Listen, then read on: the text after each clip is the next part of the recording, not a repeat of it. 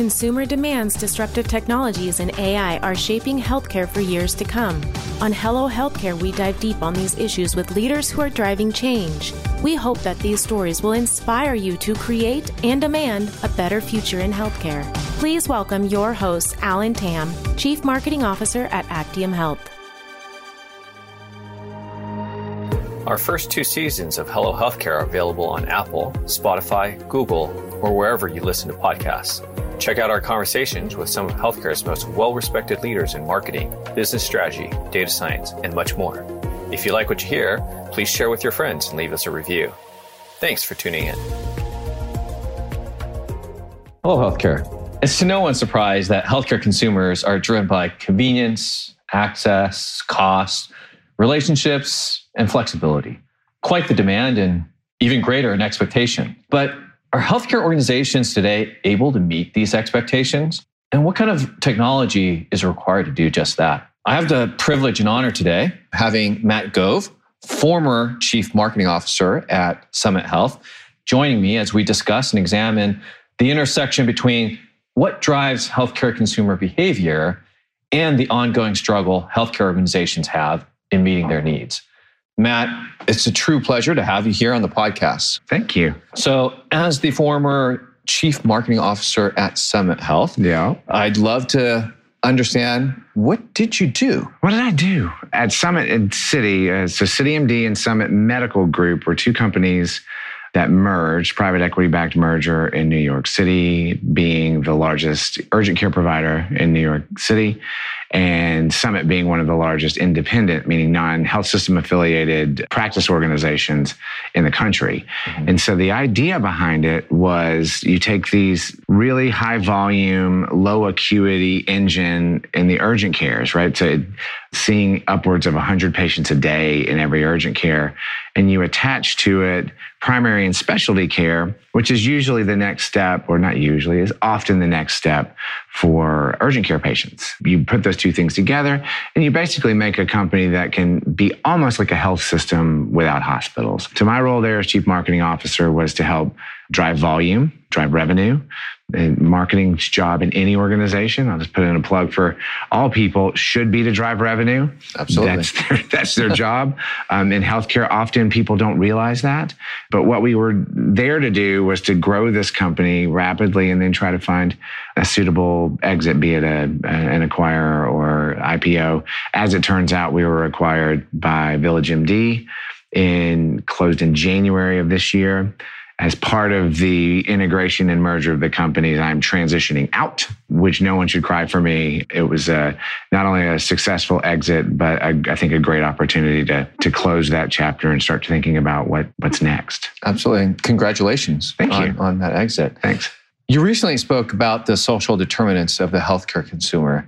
Can you explain what those are and what does it mean to healthcare organizations? Sure. So we were, this morning, Brian Gresh is the president of a company called Loyal, and I talked about the 5, these are our opinions about how consumers make decisions in healthcare: convenience, access, flexibility, cost, and relationships.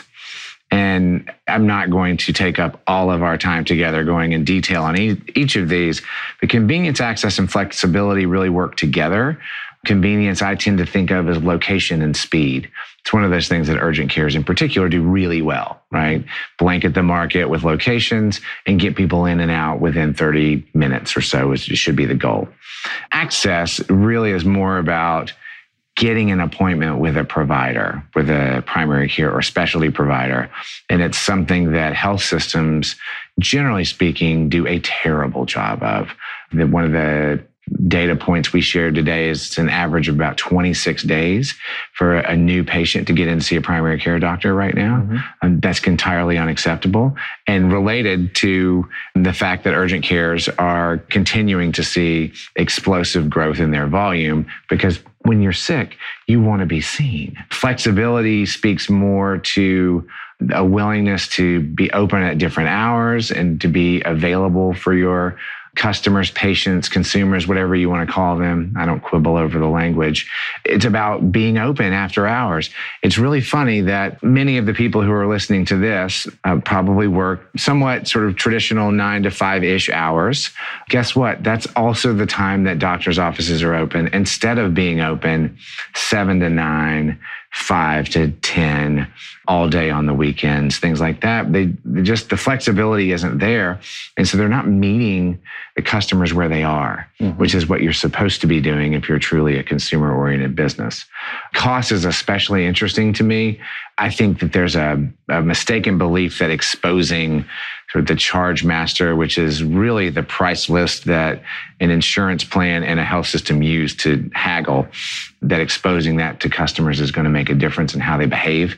It's ridiculous and absurd, but legislators and other people who aren't involved in healthcare keep pushing that idea. I'm more interested in what are we doing to meet the needs of people whose obligation under their health plan continues to grow. Right? High deductible health plans mean that you could be on the hook for $5,000, $10,000 out of your own pocket before they really start covering you fully. What are we doing to help meet those patients' needs with lower cost cash alternatives to the traditional doctor visit? I think it's a fertile ground for innovation and ideas. And then finally, relationships is really it's sort of a twofold thing. One of it makes me chuckle, because I'll take my hilariously bright shoes, for instance. People don't undertake purchases, basic, simple purchases like shoes, without asking 4 friends and posting on 3 different social media platforms, hey, what shoes should I buy? Right? And so when we talk about the importance of relationships and how a healthcare consumer makes decisions, they are talking to people they know about their experiences with doctors or health systems, and they're using that to help make their decisions. And so you need to better, as a health system, you should really be thinking about how do I harness the positive experiences and turn people into ambassadors for us as an organization so that you're utilizing the relationships that they have. So that's one.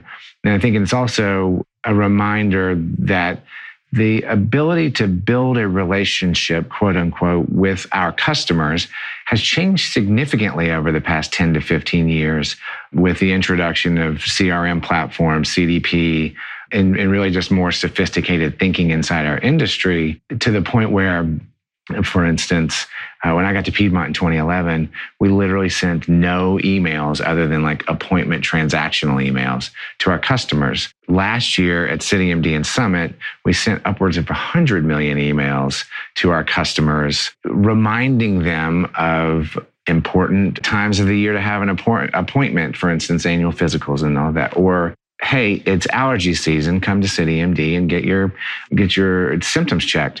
We didn't do it in exactly this way, but anytime you have an upper respiratory thing over the last 3.5 years, it was like, is this COVID? Come into CityMD and get tested. We're in a position now where we really need to be trying to win every single transaction, because you never know when that next visit turns into a longer care journey for someone that's more revenue and more profit for your organization. And I'm not wishing anybody ill, obviously, but that's just the truth of our business.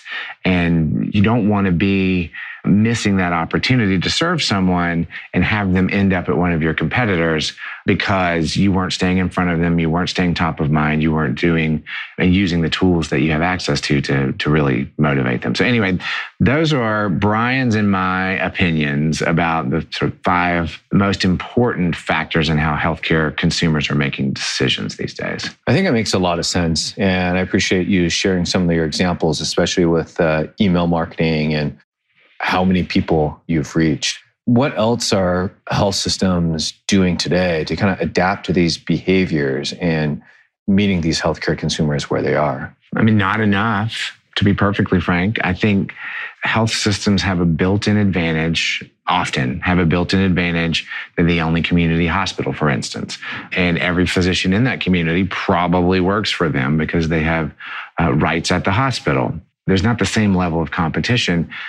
And I'm not necessarily saying that competition should exist in every healthcare situation. I think it's important that healthcare be available to everyone in a community. And so often those single hospital communities are doing a really important public service. That said, there's so much more that we could be doing to personalize the journey for people, to really understand how they've interacted with our system, to marry that with other data that you can pick up from purchasing data to web history and get a clearer understanding of who they are and how they behave so that you can start to tailor your outreach to them based on both their preferences and their conditions to a certain degree. I think health systems have a real opportunity to really be more custom and personalized in the way they help their patients. Back up for a second. I think it's also important to point out, though, that most healthcare organizations are still more focused on what they need from the customer rather than what the customer needs from them. And that's the biggest challenge, is that we've built these systems, both physical and digital, around what the physician needs, around what the office needs, around what the system needs, and not really about what the customer needs, which is another reason why an organization like CityMD, which I went to work for in large part because I understood them to be the best run urgent care company in the country. That's why they've been so successful, is because they have figured out how to do two things really well. One, take the care to the people. Right? In the neighborhoods, down the street, easy access. And two, focus on location and speed. Focus on what people really need out of a healthcare provider. 80-90% of the time, it's not serious, right? Most of the time, it really is just a rash. It really is just a sprained ankle or a cold. And they can deal with that very, very quickly, give people peace of mind, provide an important service, and in doing so, are doing something that nearly any health system in America can't do right now. It puts them in real danger. I don't think they fully realize it. Right. You brought up a good point, and I think this is true amongst a lot of healthcare systems, unfortunately, which is it's set up in a way where it's optimized for providers and a very internal audience focus versus, classic marketing 101 mistake is, who is your audience?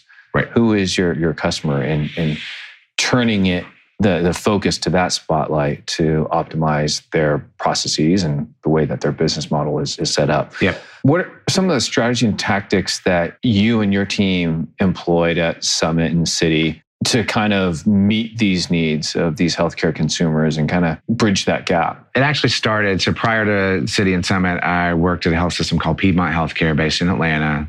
It's the largest health system in Georgia and a well-earned reputation for being innovative, both in consumer-centric marketing, but also experience design. And I was a part of creating all of that.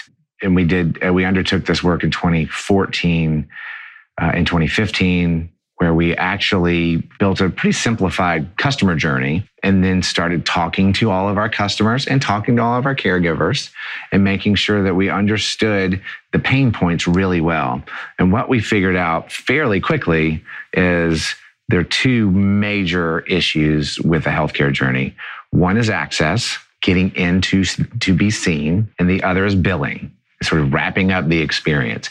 In between, there are hiccups. The care interaction, most people review very positively, almost always. It's everything around it, but really starting on those two ends. So taking that knowledge and the plans that we were executing there, adapting the approach to better serve the kinds of customers that we were serving at City and Summit. But what we really focused on was, how do we make it easy to find us? Urgent care customers are a bit different, right? I think search is the most important thing for all marketers in healthcare. But for us in particular, winning search for an urgent care was very, very important. So really optimizing that front end experience, and then taking our owned assets on the web, mostly our websites and other campaigns, and orienting that to make it easier to find what you were looking for. And then starting down the line of online appointment scheduling, sort of the blocking and tackling of getting people in to be seen. We made good progress.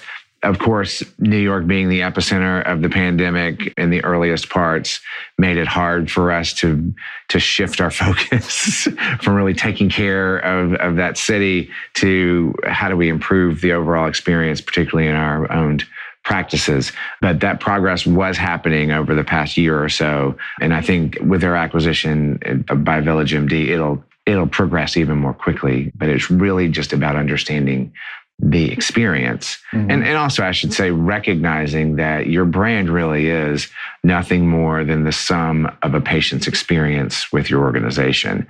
So you really need to focus on how do we smooth that experience out, make it enjoyable, make it work for the customer. And then by doing that, you'll get all of the benefits of them telling their friends, of them posting about their great experiences and helping influence others to come that direction. Hello Healthcare is brought to you by Actium Health. Healthcare leaders use Actium's CRM intelligence to identify their highest risk patients and drive them to care. Increase your patient volumes, revenue growth, and improve your quality scores today. Learn more at actiumhealth.com. And now, back to the show. What were some of the similarities and differences between these two brands? I think you were in a very unique position. Well, a lot of health systems have urgent care centers, et cetera. So when you look at both Summit and CityMD, how did your strategies and tactics differ and how were they alike? What's interesting is that you hear a lot about retailers getting into healthcare, the Walmarts, the Dollar Generals, CVS and Walgreens, of course.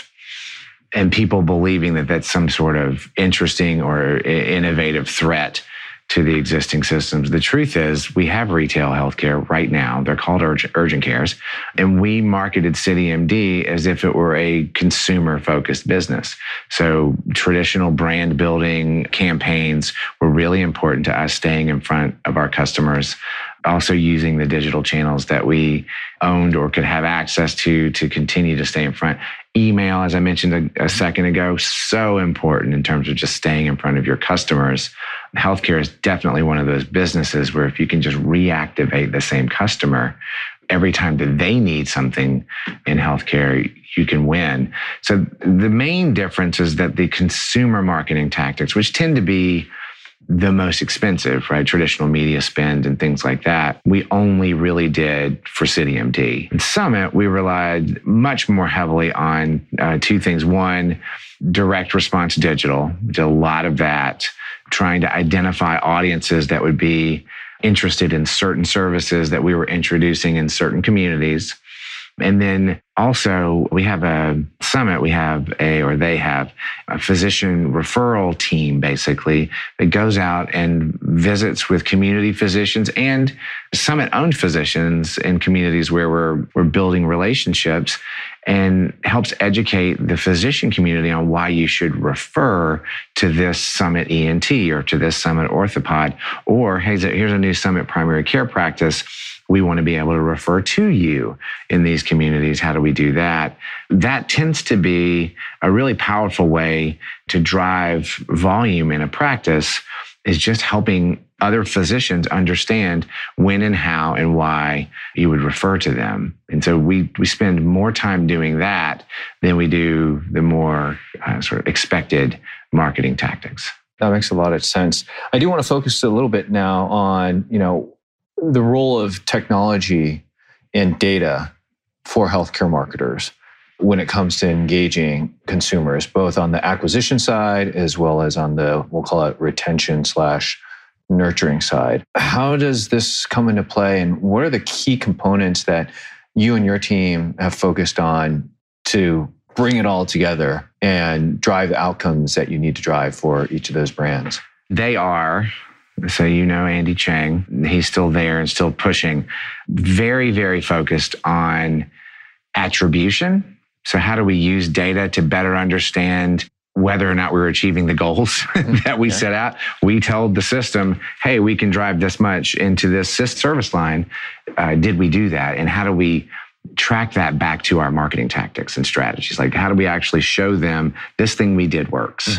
That is a very data intensive process, and involved not only taking all of your EHR data and trying to match it up with some of this marketing data, but then also getting really creative about how to drive that attribution piece. So for instance, we worked with a company that had location data. So we would know if someone saw an ad, either digital or physical, we would know if they were in the presence of that ad, and then within a certain amount of time actually visited a CityMD, for instance. And that gave us an understanding of, did we get incremental lift from the campaigns that we were doing? We also had some voice recognition technology that would help us understand which of our calls into the call center actually resulted in an appointment, right? You can count the appointments made in the call center. It's a little more complicated when the volume of calls we're getting is also for billing and for the referral questions and lots of other things. We could really dig into what phone number did they call, because we customize all the phone numbers, obviously. Did that result in a made appointment? We really started to nail down that. So I think the data side of understanding whether or not your marketing is working, super critical. On the front end, it was more about how do we take what we know about our customers in a CDP or other similar platform. How do we take what we know about those customers and start to build audiences, build more sophisticated and better segmented audiences, because we know a customer of this service looks like this? And how do we use that data then to be more efficient in how we spent money driving digital campaigns? It's funny, it sort of speaks to both sides of a marketer to a certain degree. I love making pretty things, right? I really think that the creative process is a really fun and exciting thing to do, and working with brand and creative agencies is so much fun. At the same time, it's hard not to get excited about how you take your understanding of who your patients are and use that to build better audiences that allow you to drive revenue into your organization at a lower cost. Like, it drives your return, which is another thing we measured rigorously, which is return on ad spend, return on marketing investment. Right. So that's the beauty of marketing, right? Is the intersection of the creative aspect and the data-driven aspect makes it, in my opinion, super fun, but I'm also biased to that. Me and you both. Where do healthcare marketers get it wrong? I mean, we're all trying to do the same. We all know what we need to do. Some of us are more successful than others. What are some pitfalls or mistakes that you've seen healthcare marketers make here, and how can they avoid those pitfalls and mistakes? I don't want to make excuses for people necessarily, because there are mistakes that we all make, but there are also very significant barriers inside certain health systems to doing the right thing. One of the things that is consistently frustrating to me in talking to healthcare system-based marketers in particular is the amount that they spend on what I would term vanity or ego-driven marketing. It's the doctor who has to have a billboard, which everyone knows doesn't work except for the doctor. But if you don't do that, you end up in a really difficult position with the leadership of your organization, potentially. And more than anything, just the argument itself is a distraction. It's keeping you from doing the things you need to do. So I recognize that there are significant barriers to people focusing on the right thing. And one of the things we did at both Piedmont and Summit is to set aside a part of your budget to meet the needs of these sort of vanity-driven either system leaders or physicians. It's typically not a huge amount of money and can really open the floodgates for you to do the things you really want to be able to do. So that's one area where I've seen some mistakes and also some challenges for healthcare marketers. I think more than anything, we get consumerism in particular, right? It's a pretty broad term. It can mean a lot of different things.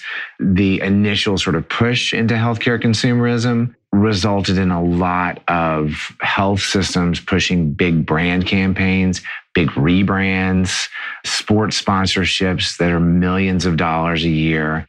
And none of those are really driving revenue into their organization or changing the performance, right? Really improving the performance of the organization, and don't do anything to actually make it easier for a customer to use their system, which is what they should be focused on. I'm as guilty as anybody of doing that. I think I may have done it earlier than many of them did, but I understand the desire to do it. But you, as much as you can, have got to try to move away from that sort of brand-only approach, especially for a health system, a hospital company, and move over towards more targeted, direct response, digital marketing that is data-driven and you can show is making a difference in the business itself. And then taking another section of you or your team and focusing on the experience.